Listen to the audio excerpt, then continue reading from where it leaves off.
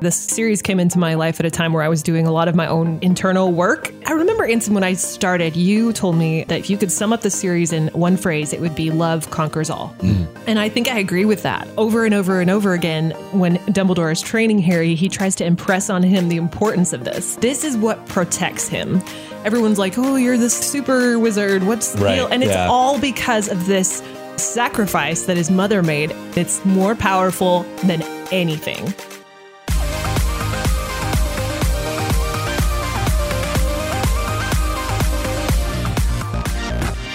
Welcome to the Real Talk Podcast from Real FM. Here's Anson, Kara, and Isaac. Hello and welcome to Real Talk with Anson, Kara, and Isaac. So happy to have you back for another episode. And this episode, guys, is one that at least Kara and I have been waiting to do for several years. We have. Before we even had a podcast, we wanted to do this podcast. Yes. And we had to wait for Isaac to do a little bit of catching up on these Harry Potter books. Now, you had seen the movies for the Harry Potter series before you read the books. Correct. So you did it kind of in the reverse order of Kara and I. And you just recently finished book 7, right? I just finally finished it, and I have all of the thoughts in the entire world. Very good. And even though I finished it, I don't know how many years ago, I still have all the thoughts in the entire world.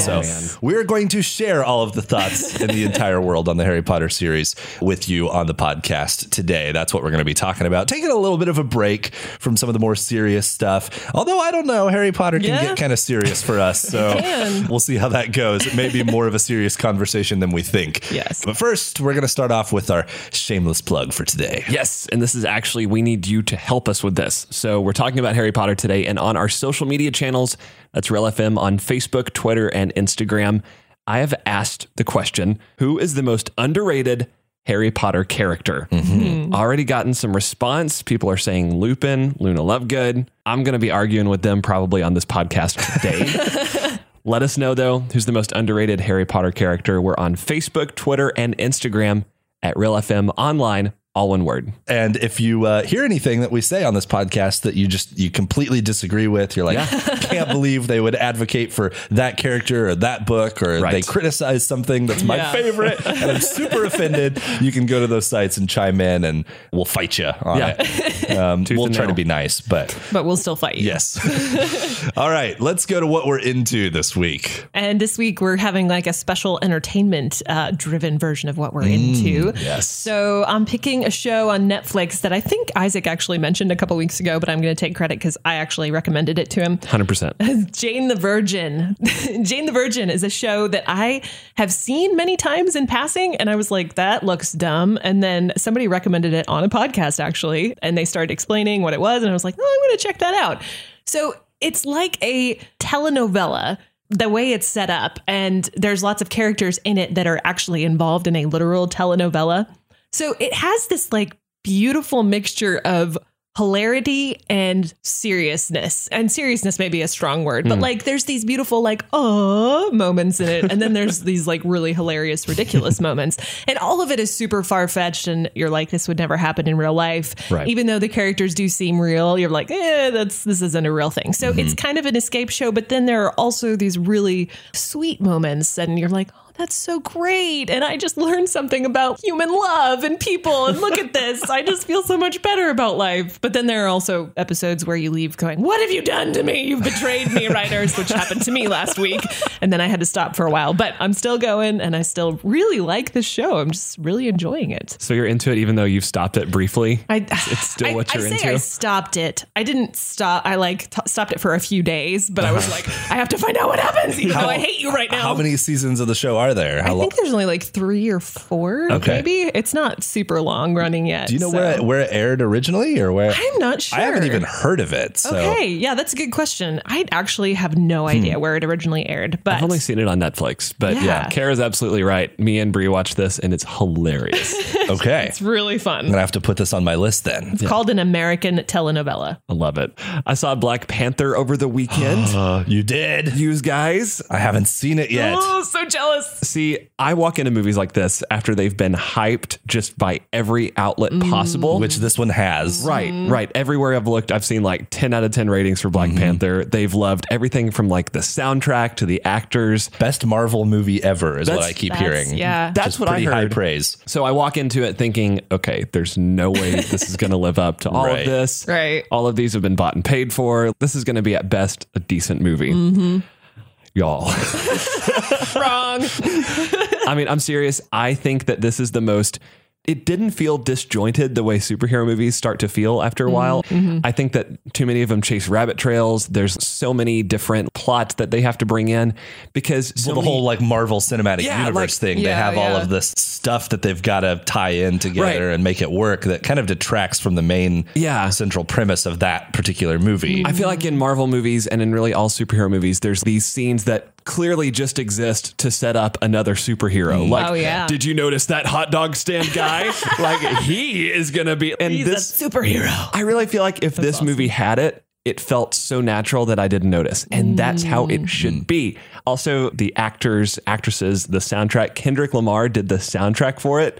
And you can tell because it has both African tribal music, but then has contemporary hip hop in it for scenes that makes sense. And That's cool. It's so cool. It feels like it'd be a dramatic shift, but it's just so subtle and it feels cool. It feels cool. Like the movie just feels It's cool, so cool from start to finish. So it lived up to the hype is what you're saying. Oh my That's gosh. awesome. If I could give it like a 30 out of 10. Wow. Okay. That's pretty big it's- for you, Isaac. You guys should see it. It's really good. I definitely want to. I do too. I haven't heard anyone say a bad thing about it yet, Yeah. which is pretty This is a rare. good sign. So Yeah. my thing that I am into this week is a show that I know that you guys are both familiar with, and I'm a little late to the party on, and that is The Good Place. Yay. oh, yeah. My wife actually started by watching this by herself because I am kind of weird when it comes to TV shows. I like to consume them in small doses. And so I tend to watch only maybe one show at a time. Yeah. And then I kind of Okay. take a break for a while. And so my wife actually started the show and watched the first season of it and then came back to me and was like, Anson, I really, really think you're going to like this show. And I had seen the previews for it on NBC. I've seen, some things about it. I knew what the premise was. Right. And I was like, yeah, okay, it seems like an interesting kind of premise, but I'm not sure this really is the kind of show that I would be super into. And she just kept on me about it. She was like, no, you are going to like this show. You need to watch the show. So finally, I started watching it. And I don't want to give anything away because if you haven't seen this show yet, I know a lot of people probably already have, but if you haven't, it's one of those shows where the less you know about it going into it, the better it's going to be. And most shows are that way, but this one especially. Yeah. The basic premise of the show, if you don't know, is you have a bunch of characters that have ended up in the good place, which is basically a euphemism for what we would understand to be heaven. And yet it's maybe not quite everything that they thought it was going to be. There's some trouble in paradise, basically. The first few episodes, I was like, okay, this is an interesting premise. It's kind of funny. There's some interesting characters. It's mildly amusing. As I got into kind of the middle of the season, I got into like, okay, starting to get attached to some of these characters. They're pretty funny. The writing is pretty clever. Yes. It's the same show creator as Parks and Rec, which definitely gives it some points in my book. Yeah. I'm like, okay, this is solidly amusing now. Sure. And that was kind of my attitude towards it through most of it was this is a solidly amusing show. And then I got to the end of the season and in one episode, guys, the show went from solidly amusing to mind blowing. Yes. And the most mind blowing thing about the whole thing, again, without trying to give too much away, is that all of the criticisms that I had been racking up about the show in my head, which I'd been, sharing with my wife, like, yeah, this part I don't really love, or this part doesn't really make a lot of sense, or this just doesn't, I don't know why they would do it this way. It seems to kind of betray the whole premise of the show. All of a sudden in one episode, all of my complaints made sense. Yeah. Like they all meant something. Sure. And I was like, wait, that was all on purpose. And it blew awesome. my mind because I had no idea that's where the show was going with it. So if you like a good comedy show, this fits the bill for that. And yet it also adds a plot twist and some actually kind of profound, deep thoughts occasionally too about the afterlife and morality and things like that start to make it pretty interesting by the end of the season. So would highly recommend The Good Place.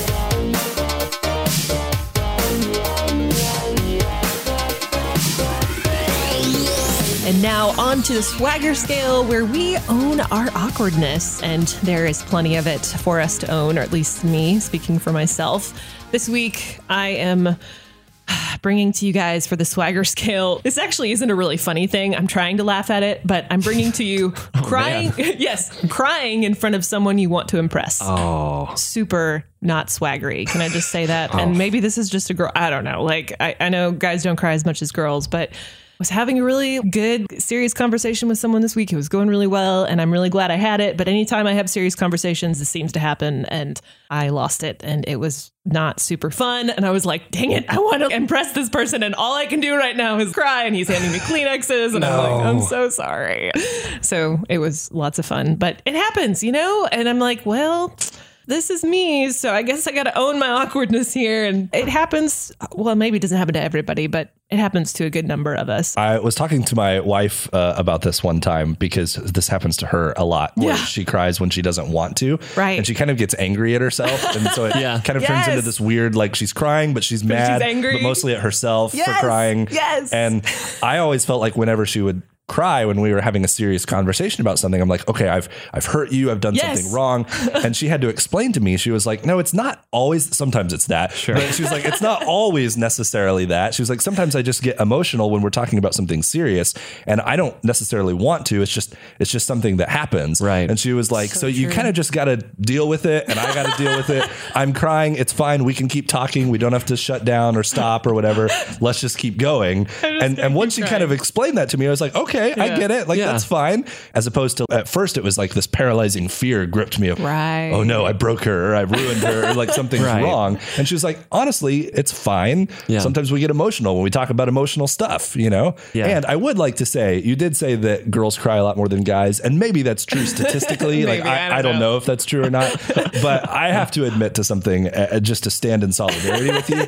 I actually cry a lot. Okay. I was watching the closing ceremonies the other day, and I cried. Okay. I was in church last Sunday, and we started singing a worship song, and I started crying. Okay. I cry about everything. Nice. And so it's not just a girl thing. Okay. Guys cry too. Well, I think that if you're... It makes me feel better. Hashtag guys. I'm starting this hashtag. That's so amazing. I think, though, that if you're really seriously trying to get in a better relationship with whoever you're talking with, the fact that you felt, whether voluntarily or not, like that you could cry around them talking about something seriously, I think that's a good thing. And I think that, you know, if your mission is to impress that person, I think the ultimate impressive thing someone can do is just be vulnerable. That is a really hard thing to do. You had a serious enough conversation with that person to where you had a real emotional reaction. Yes. That's cool. I'm not going to say that's awkward. Yeah, I agree. Thanks. Like, I don't think necessarily that crying in front of someone would not impress someone. It very well could be the opposite. That's a signal that you're talking about something pretty serious that warrants a reaction. And you had that reaction. That's awesome. Yeah. So, I mean, as far as I'm concerned on the swagger scale, like, I think it's actually pretty swaggery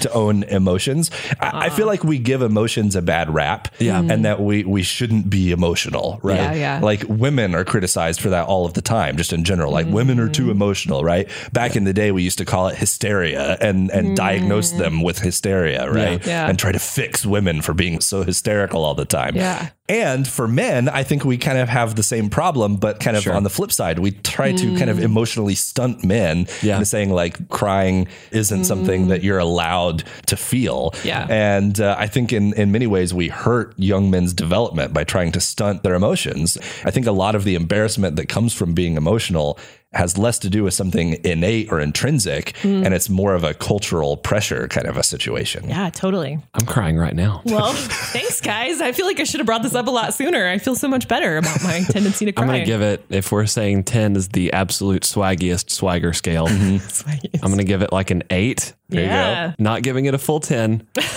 only because it wasn't to like a powerful, moving song.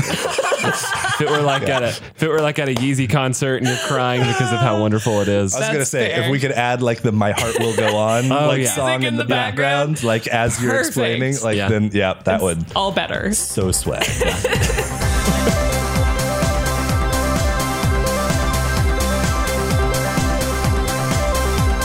Now it's time for Crushing It, celebrating successes big or small. This week, Kara, I can empathize with you. Yeah? I caught myself crying at the gym, and it wasn't because how just absolutely chiseled I am. So I'm just envisioning you standing in front of the mirror, just weeping over your biceps. Like, so beautiful.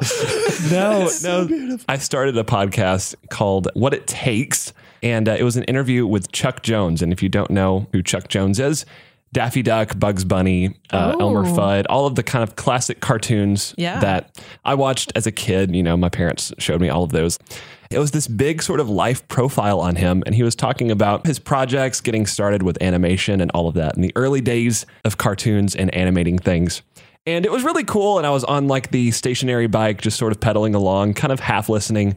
And then he got to a portion about writer's block or just creativity blocks in general. And I'm the type of person where halfway through a project, I'm like, this is trash. This is garbage.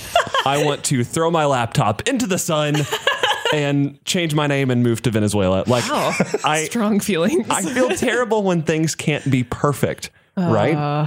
Yes. And he said something to the effect of, I will have writer's block for the rest of my life if I can't reach a point and say, this is the best I can do right now. And I heard that, and it's like this wave of affirmation just washed over me. And I literally did. I was just like,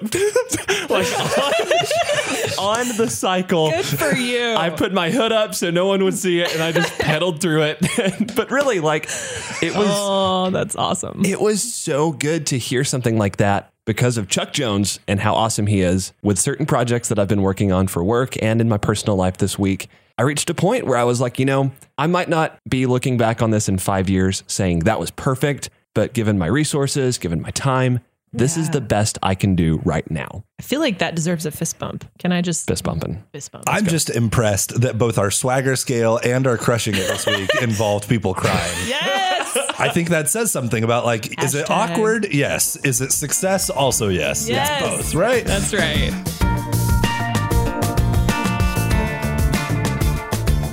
All right, so it's time for Would You Rather, our great value brand of role-playing games. And I have a little bit of a different question for you guys this episode. In the past, we've done some pretty interesting questions, things like fighting cats versus fighting tigers, and still have a few more of those in our back pocket that we'll get back to. But because we're talking about entertainment this week, I thought it would be interesting to do maybe a slightly more serious question.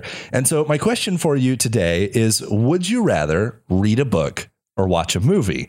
Now, to clarify, I'm not talking about specific series here, like the Harry Potter series or the Hunger Games or other recent examples where there is both a book and a movie. I think most people would probably say books that have been adapted into movies, the book tends to be the stronger of the two mediums. So I'm not comparing directly one book to one movie. I'm just talking about as a format in general. Movies tend to kind of get a bad rap among most literary types that kind of say, you know, like the old school book is the height of artistic achievement, and movies or TV shows, maybe because they're newer or for whatever reason, they're kind of a lesser form of entertainment. So I'm wondering, do you ascribe to that? Do you agree? Do you disagree? Would you rather sit down with a good book or would you rather go watch a good movie and why? This one's hard. It is hard. This one's really hard. I really, really love both almost equally. I really, really love both. This is going to be super hard to actually choose because, okay, I grew up reading a lot of books. And so I grew to love reading and kind of the places it can take you. Obviously, like you're just saying, if there's a series that's been adapted into a movie, I usually love the book as much or more usually because of all the detail you get that you can't get in a movie. Right. However, movies, they can move me in ways that nothing else can. They can draw you into an experience that's absolutely incredible with the music and the visual and they've just become more like a work of art. I don't always have time to sit down and read a whole book and experience the whole thing. I can fit in a movie and have that experience and go, wow, that was amazing. And so, man, just on an everyday basis, a lot of times I gravitate towards movies, even though I love reading and I want to do more of it. Sure. I kind of gravitate towards the movie. And I think that movies for me are a social thing. So movies are something that I do with friends. Like I very rarely sit down by myself to just watch a movie. I can't think. I saw Black Panther with my family. So I'm not a film connoisseur. Like I don't pick the latest lineup and just watch 3 movies on a Saturday. And I can kind of pick books at my own pace. I also do this fun thing with books where if it's possible in my headcanon of characters, I like cast my friends as the characters. That's so cool.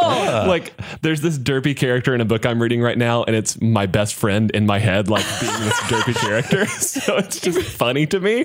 That's awesome. But with all of that said, gosh, I'm going to say books, if only because I haven't joined a book club yet. I don't even know what that would look like for me. But I think that if I can incorporate the social part of the movies that I like with books reading, it's a good idea. I think that'd be cool.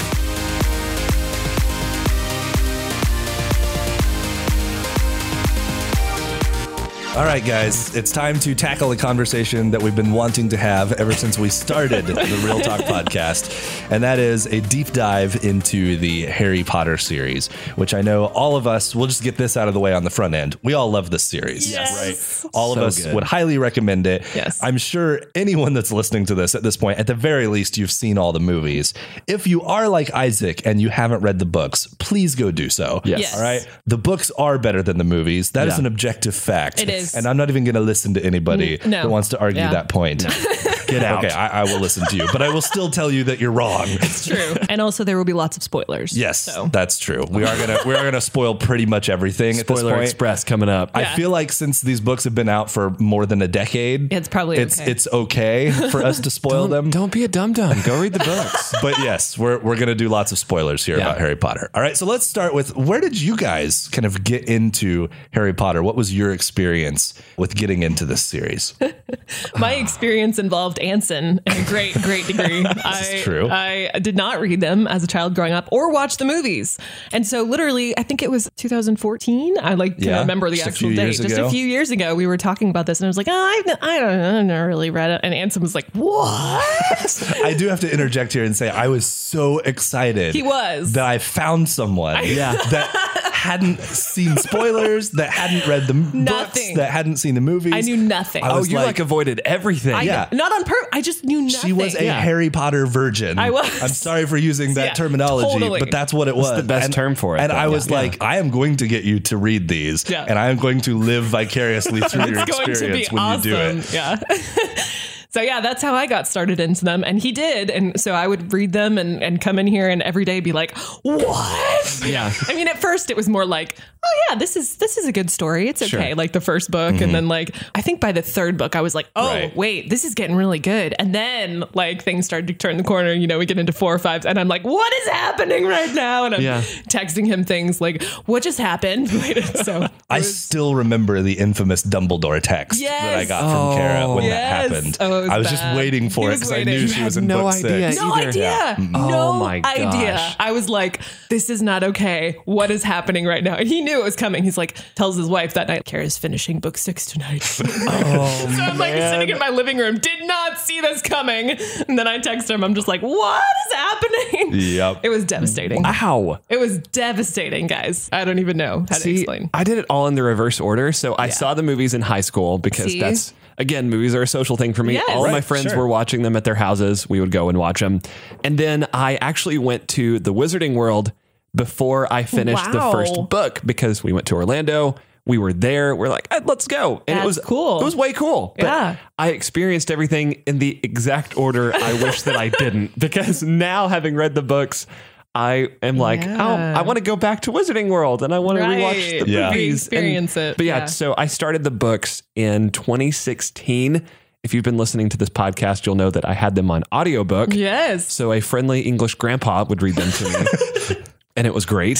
But that's great. Yeah. So every day I would come home from my 45-minute commute and my wife would just ask me, what happened? That would be our night's discussion. That was kind of our thing we had in common. So it's been a really cool way to share a fandom with my wife. I got her into Star Wars and she got me into Harry Potter. There you go. It's only fair. So see, I had an even different experience from both of you where I was reading the books as they came out. I started reading the series after the second book came out, and it was just kind of starting to gain popularity at that time. Because the first book released, and honestly, the world kept spinning and no one really paid a lot of attention to it until it started to finally gain a little bit of traction. The second book came out, started to gain a little bit more popularity, and then kids at my school started reading it. I don't remember exactly how old I was when I started reading them, but I want to say maybe 7th, 8th grade, somewhere right in there. And so one of the really fascinating things for me was I grew up literally with Harry Potter and his friends. Yeah. So I read the books starting with book 1 and 2 at a relatively young age, 12, 13 years old. And the books took a couple years each usually to come out. Right. And so between each book, I'm waiting a couple years and literally getting older with Harry and his friends. So cool. That is such a cool experience. And that was a fascinating experience for me, and one that I'll never forget, because I'll never really be able to have that experience again, where I could relate so much to these characters every step of the way, because I was essentially their age in every single book. Right. Eventually I kind of passed them and started to get ahead a little bit. But as the books mature themselves, I was maturing kind of at a similar rate. And so that was cool. a really fascinating experience to read the books that way. That's awesome. And then one thing that I was thinking about as you guys were talking was, you mentioned, Isaac, this idea with like movies being a real social thing and normally books being a little bit less social. It's something we tend to do on our own.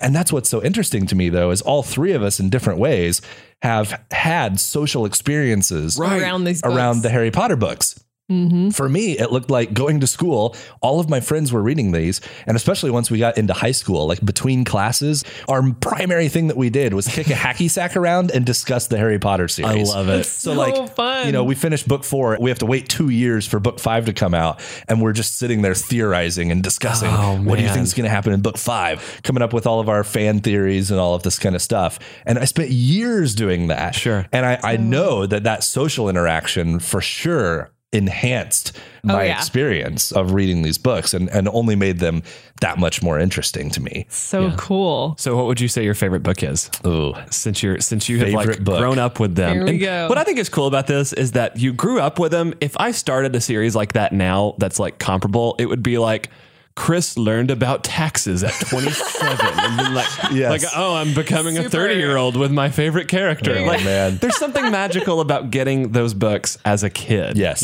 Yeah, it was magical. And I know a lot of people now as adults who read the books later say, well, you kind of have to get through books like 1 and 2 because they're a little bit more childish. And to get to the meat of the series, you kind of got to get into it a little bit more, which I totally get and understand. I had the benefit, though, of starting those books as a kid, and I could just enjoy them for what they were. Which is perfect. And I did. That was kind of fun for me. And I really have a lot of sentimental attachment to the early books in the series, despite them being a little bit more kid friendly, I guess, and a little less mature in their themes and stuff. Well, there's a big tone shift. Right. Because that's where I was at that time. And I resonated with it. I got to say, though, favorite books, if I had to choose a favorite, it would probably be book number 4. Book 3 would be close behind it because they both, in my mind, kind of signify the turning point of the series. It's where the series turns from a child's series into kind of a young adult series. And the tone shifts so dramatically. Those books were so fascinating to me because, again, I read them in this transitional phase of my own life. And so I was experiencing this transition from childhood to adulthood right alongside the characters. Obviously, I wasn't having friends die at the hands of a all-powerful wizard or something, quite like Harry Potter was. So relatable. But in some way, I did relate to this idea that I feel like the issues that I'm dealing with in my life are starting to get more serious, and I'm a little bit scared of that and not quite sure what to do with that. And so those transitional books, I think, will always be my favorite because of kind of what they represented in my own life. And that's why I liked book 4 in particular. I feel like book 4 is the first book where in the first half of the book, they're dealing with kind of childlike politics of being in junior high or high school and worrying about going to the dance with the right girl and all of this kind of stuff. And then all of a sudden, by the end of book 4, somebody died. stuff got real. Yeah. By the end of that book, all the little problems of who you're going to go to the school dance with, or, which class is your hardest, all of those things all of a sudden are now in the background and seem like so unimportant to the problems that they're going to face in the future. And so that contrast between those two things, I really enjoyed that transition in book 4. Right on. What about you guys? Favorite book? I was about to say, Kara. So I always have a hard time choosing favorites. I don't know if this is my favorite, but I have a deep appreciation for book 5, which surprises a lot of people. It's Order of the Phoenix. Right. And it's kind of a similar thing with you, Anson. Even though I wasn't age-wise where Harry was, I was going through something in life where that book felt super pivotal and important to my understanding of what I was dealing with, because it's all about Harry feels kind of abandoned by Dumbledore. It seems like Dumbledore's totally ignoring him. Harry's just been through this super traumatic experience and is like, what's going on? Nobody's telling me anything. Sure. And I identified so much with this. I think there's so many times in life where you kind of are like, God, where'd you go? What's going on? Are you here? I don't hear you. I don't see you. It feels like you're invisible. What's happening?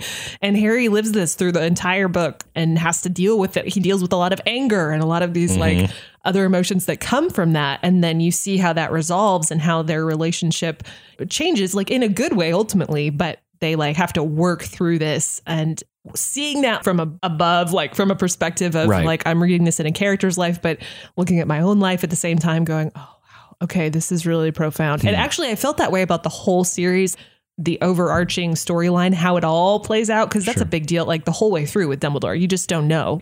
Yeah, what's he up to? What are you doing? It's hard to understand his motives. And it really is. And Harry asked the question at the very end at book 7 that says, like, why did you have to make it so hard? And I was like, is there anything that feels more like the Christian life sometimes than that question? And yet through these books, I see this beautiful overarching story and how it all comes together. And it's so dramatic. And I'm getting way off topic of my favorite book. But 5 is one of those like transitional books for me where Harry seems to transition from like he grapples with the trauma and the abandonment or whatever he's feeling and moves into, okay, I'm ready to deal with this now by the end of book 5. I think mine is a tie between book 6 and book 7. So if you're listening and you don't know titles, that is Half-Blood and Deathly Hallows. I really like Half-Blood Prince because it has the seriousness of that tone shift that you mentioned, Anson, but it also kind of has the like little playful elements. They're still kind of in wizarding high school. Right.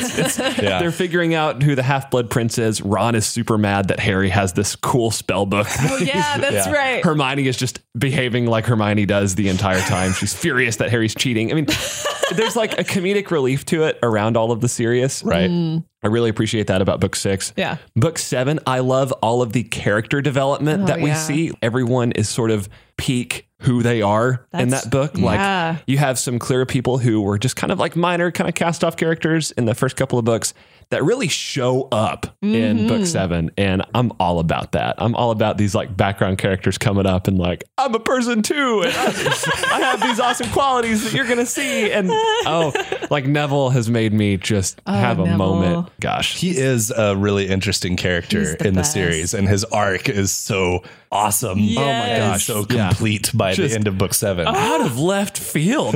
And you think like you get these little sort of updates about how Neville's doing. And then at the end, you're like, who's this man? The funny thing about that too is everyone always jokes about the actor that portrayed him in the movies as well, because the actor essentially did the same thing just with his like physical appearance. Like in the first movie, he looks like a total goob. And then by the end, he's like this strong, strapping man. And everyone's like, what happened to Neville? Like, Neville's hot now. What do we do? Like, who this man? Yeah. Well, that's so interesting that we have such a variance in like the favorite books. And I don't know that I really necessarily had connected it before now to kind of the personal experience part of it and how we relate to those books. Because the funny thing is, I think we were talking just a little bit before we started recording about how we don't necessarily like each other's favorite books. Because like book 5 was actually my least favorite in the series, which I know would probably just, anger Kara to no end. That's okay. She's shaking right now physically.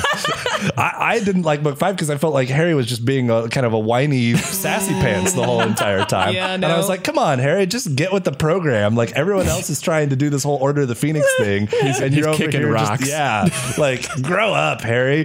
But I just wasn't in that place with him at that time. And so it made it harder for me to relate to his character at that moment. But hearing it from your perspective, I think totally gives me kind of a lot more insight into what that means and what that could mean to somebody else who relates to that. Yeah. I mean, the guy was traumatized. He was trying to work through his trauma and his mentor was like, MIA. Yeah. Oh, hey, how you doing? I'm sorry. I keep getting Dumbledore's voicemail. I know.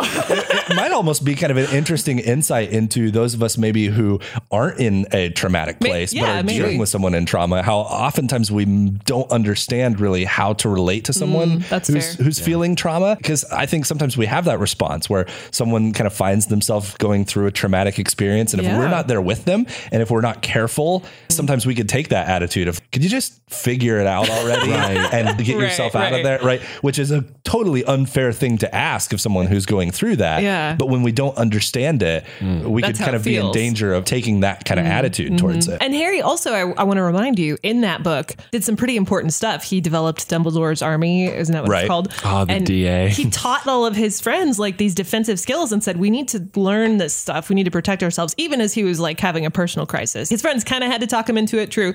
But once he was there, like he was there. He was like, I'm going to do this. I think part of it for me with both book 5 and actually book 7, specifically the first half of book 7, is that I'm a peacemaker kind of person.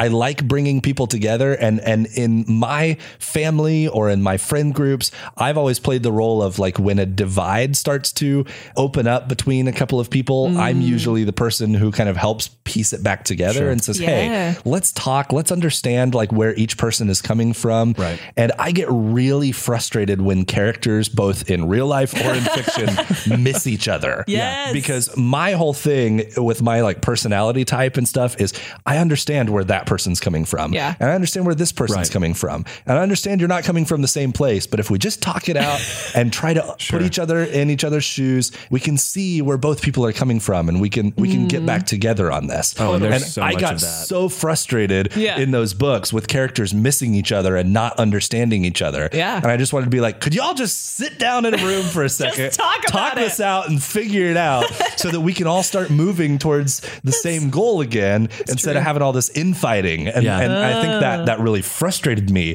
The thing is, it's real life. This happens, right? We miss each other sometimes. We don't understand and we have infighting. And, you know, I'm not criticizing the books for having those segments in them, but personally as a reader, it was frustrating to me because I was going like, come on, like Ron and Hermione, like get it together. Like you guys both love each other. Figure it out already. Like, oh, and even Ron and Harry had those moments where Ron is just fuming about Harry doing something good. Like it happens over and over again. Harry does something moderately impressive and Ron is like, well, I could be a wizard too. You're like, dude, you are like, you are a magical being. Stop being petty. But at the same time, it's hard to blame the poor guy, right? I mean, his best friend is the most famous person in the entire universe. That's true. Dude, let your boy shine. Like be your friend's friend. Some self-confidence issues, right? Self-esteem problems. I think that's fair. Ron frustrated me a lot. It's really funny. I think I can understand this because Isaac is a helper. Isaac is the one who's like, his personality is like, let them shine. Let's go. I'm here for you. Right. And Anson is maybe more like the Harry Potter role. Like, I'm going to take the leadership. Let's do this. Let's go. Like, I didn't ask for this mantle. I'm just going to do it. And so you guys would have made, good buddies, but like you're each frustrated maybe by the. So frustrated by Ron. Now I'm starting to wonder if we have like some sort of weird Harry, Ron, Hermione thing going on here. Oh my gosh, mind blown. Oh man. What? Okay, so we're kind of getting into characters here. Yes. And we could talk probably all day about various characters. Oh, we could. Specifically Harry and Hermione and Ron. But if you've read the series, you know a lot about those three characters. Yeah. So let's set those three aside for just a moment and say, those three aside, favorite character in the series, which I know is going to be a hard thing. And if you're someone like Kara and you have a hard time making decisions, you're going to be paralyzed forever. Or a hard time choosing between people. You don't have to like commit to this for all time. Okay. This is my favorite character forever. All right. But just off the top of your head, if you had to pick a character that you really love and connect to in kind of a more special way. Sure. What's one of your favorite characters in the series that's not one of the main three? Oh, man. So I'm going to go first because Kara is... Yeah, I'm having a crisis over here. You're figuring out who this needs to be. I have a favorite, and then I have like a favorite point B. Like I have like I have Favorite my main and next favorite. and then my indexed favorite. All right. So my main favorite is Professor McGonagall. Oh, Ooh, good choice. Such a good choice. I really mentioned how I like the background characters coming up to shine in certain moments. And I have a special like personal connection with McGonagall. I come from a long line of educators and very strong female figures in my life. And McGonagall is just instant my grandma on my dad's side. Teacher, super helpful, but doesn't have time for anyone's business. Right. If they get sassy, like McGonagall has no time for it. And one of my favorite moments of McGonagall, I wrote this down in Harry Potter and the Half-Blood Prince. She is encouraging Neville. Neville's grandma is a terrible person to him, like through most of the books. And she says, it's high time your grandmother learned to be proud of the grandson she got rather than the one she thinks she ought to have, particularly after what happened at the ministry. Neville did something very heroic, by the way. And I just like read that and I was like, McGonagall's a good.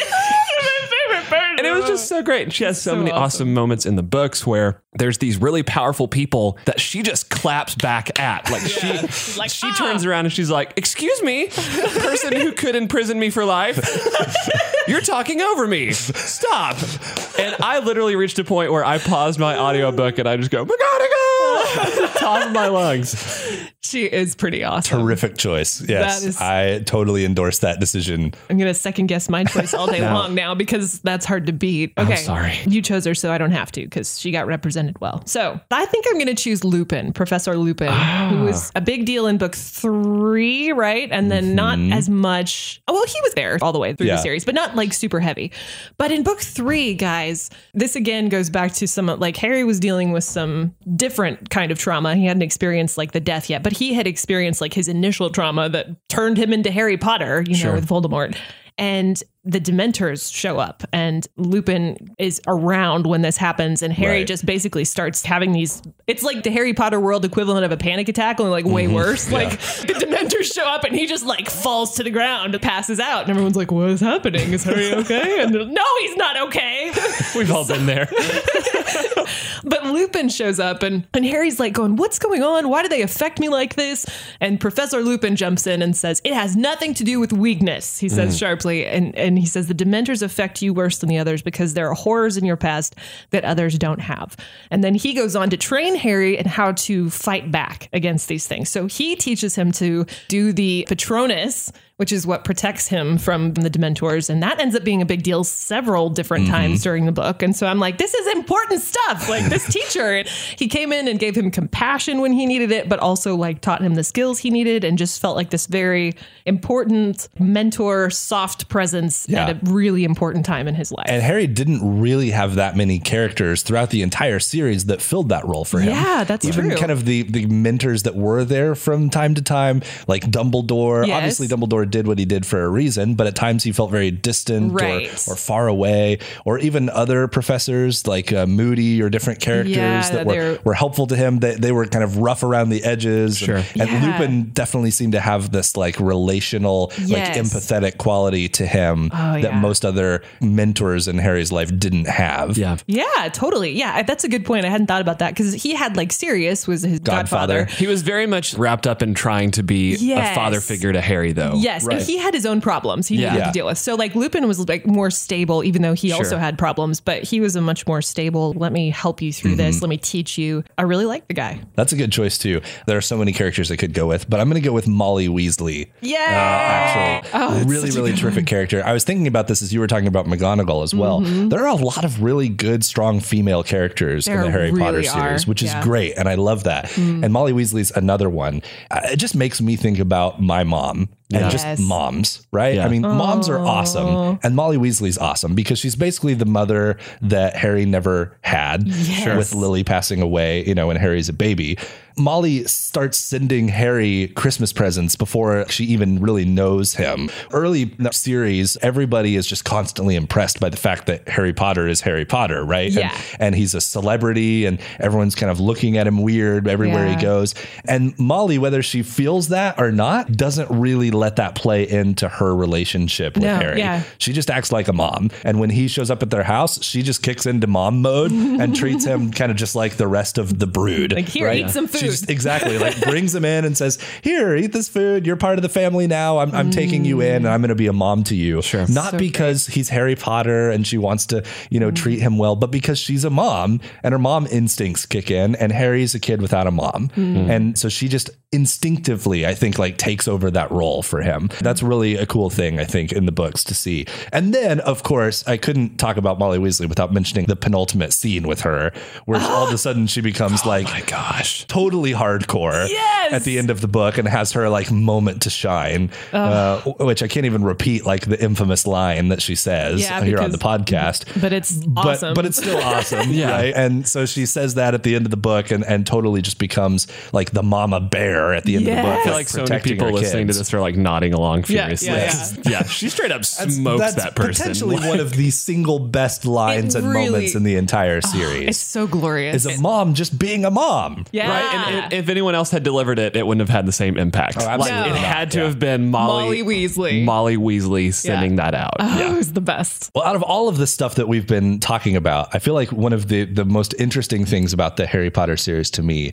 is some of the deeper level stuff that we've kind of hinted at in the rest of our conversation. Some of the analogies that exist, even on a spiritual level, throughout the series about Harry's own journey, Harry's relationship to Dumbledore.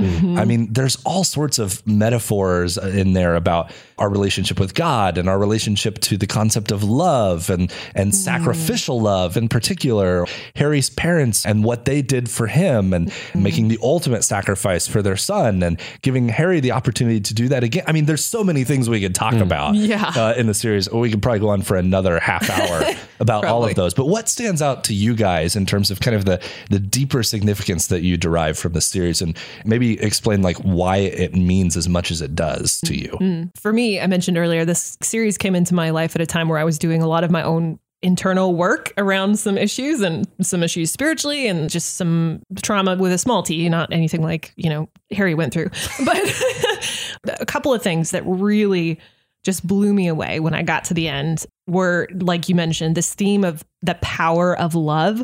And I remember, Anson, when I started, you told me that you and Dree had been discussing this, and you said if you could sum up the series in one phrase, it would be love conquers all. And I think I agree with that. Over and over and over again, when Dumbledore is training Harry, he tries to impress on him the importance of this, how this is what protects him. Everyone's like, oh, you're this like super wizard. What's the deal? And it's all because of this sacrifice that his mother made. It's more powerful than anything, than any other magic that this big bad dude can bring against him, who's a really scary guy. Right.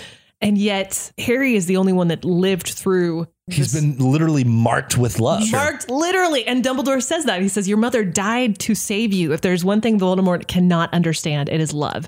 He didn't realize that love as powerful as your mother's for you leaves its own mark. To have been loved so deeply will give us some protection forever. And I'm just like, oh my gosh, I can just put chapter and verse to this if you want me to go there. Like, Romans 8, we are marked by that kind of love. I just can't get over that. And all the way through, you see that in Harry's life, and you see it all the way to the very end, like you mentioned with the sacrificial death. And you're like, wait, what? What's about to happen here? That love still conquers all. It's such a powerful thing. So there's that huge metaphor. And even if we want to go into like Snape and his, the theme of love in his life and how powerful it was. Played out for him. Yeah. Seriously. And for Harry, like that's the reason he did everything he did. And it's so powerful. And I may or may not have a tattoo on my wrist that says always because of this theme of like the love conquering all. And I know Anson's very proud of that because he got me started. Yes. I got Kara into Harry Potter and got her a Harry Potter tattoo, and my life is complete. Yeah. I mean, so there's that huge theme for me. And I think the other thing that stands out to me, because this is a long form story, it unfolds over 7 books. You walk through Harry every step of the way and see the story unfold. And there's things that happen in the middle and at the beginning that you're like, that is crap. What is going on? I do not understand this. And Dumbledore, what are you doing? And what's going on? And then you get to the end and you see how it's all perfectly wrapped up and planned. And there's a lot about trust in this book that Harry even talks about. There's a time where Dumbledore's brother is kind of attacking Harry, saying like, why would you trust this guy? Like, he's only interested in his own agenda. Why would you like go along with this? And Harry said, he had made the choice, decided to continue along the winding, dangerous path indicated for him by Albus Dumbledore, to accept that he had not been told everything he wanted to know, but simply to trust. And I'm like, well, okay, that doesn't sound like life and exactly what I was struggling with. There's so many things that happen in our lives that we're like, why? This makes no sense. This is stupid. Right. This is pointless. Why would you let this happen, God? And reading this big epic story just felt like such a, I really have no idea. I really have no way of seeing this, but seeing it on a small scale in Harry Potter's life gave me so much hope that there really is a bigger story being written here. And I really can trust the story, and more than that, the storyteller.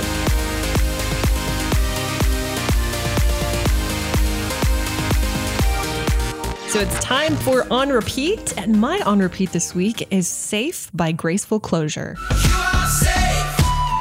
You are safe. You are safe tonight. This song came out, or we started playing it a few weeks ago, actually. And I remember the first time Anson played it for me, we hadn't even made it through the whole song. And I was like, yes, this song, I like it. And he was like, yeah, I thought you would, because this is apparently a theme in my life.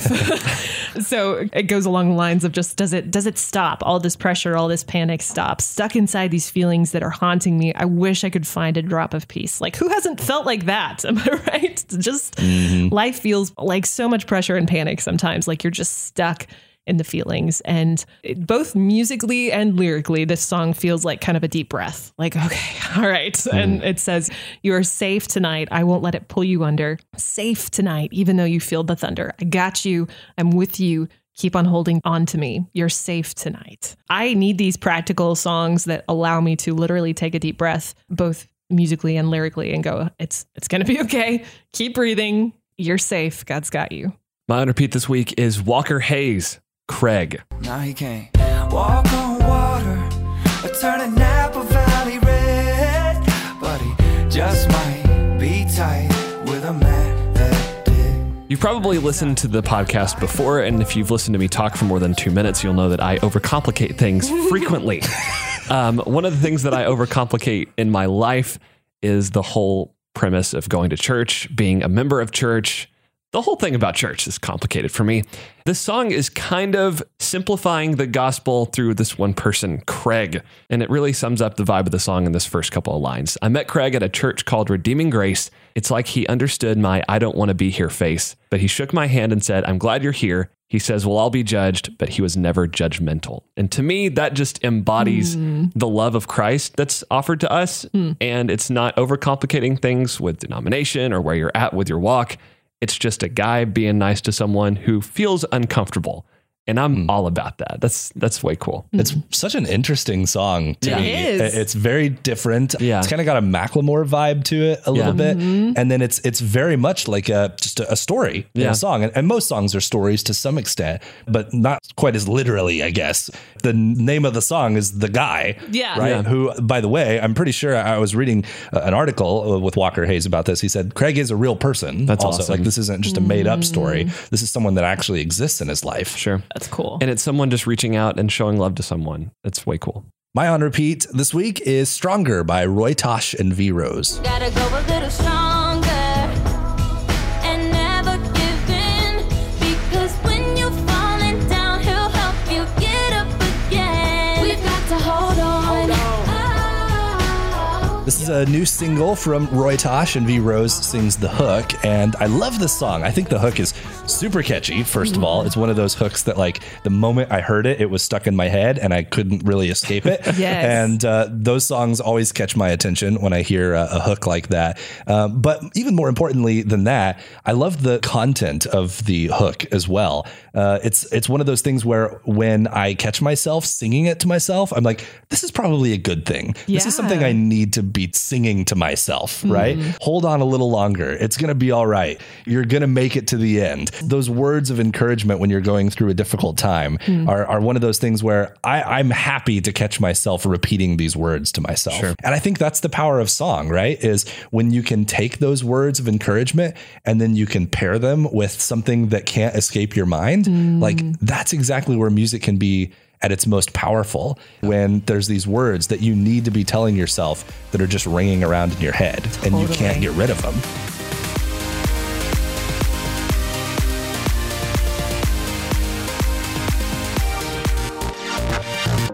All right, well, that just about wraps up episode 4 of Real Talk for this season. Guys, any closing thoughts on Harry Potter? Is there anything that you wish we had said that you didn't say? Can I do a Dumbledore quote? Oh, okay, so we're switching it up this week. We're going from 30 Rock to Dumbledore. I don't feel that's like a little bit of a switch, but that's okay. I don't feel like that's appropriate to like mix the two because it's just too good. Like you can't pollute the Harry Potter podcast with 30 Rock. I'm sorry.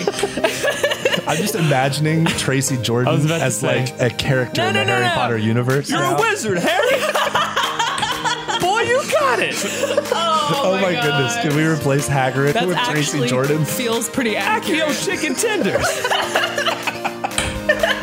All right, never mind. Forget that. No, come on. We need the Dumbledore quote. We got to end on the Dumbledore quote. We can't end on Accio chicken tenders. That's not, no. All right. Here we go. Dumbledore. It does not do to dwell on dreams and forget to live. Remember that.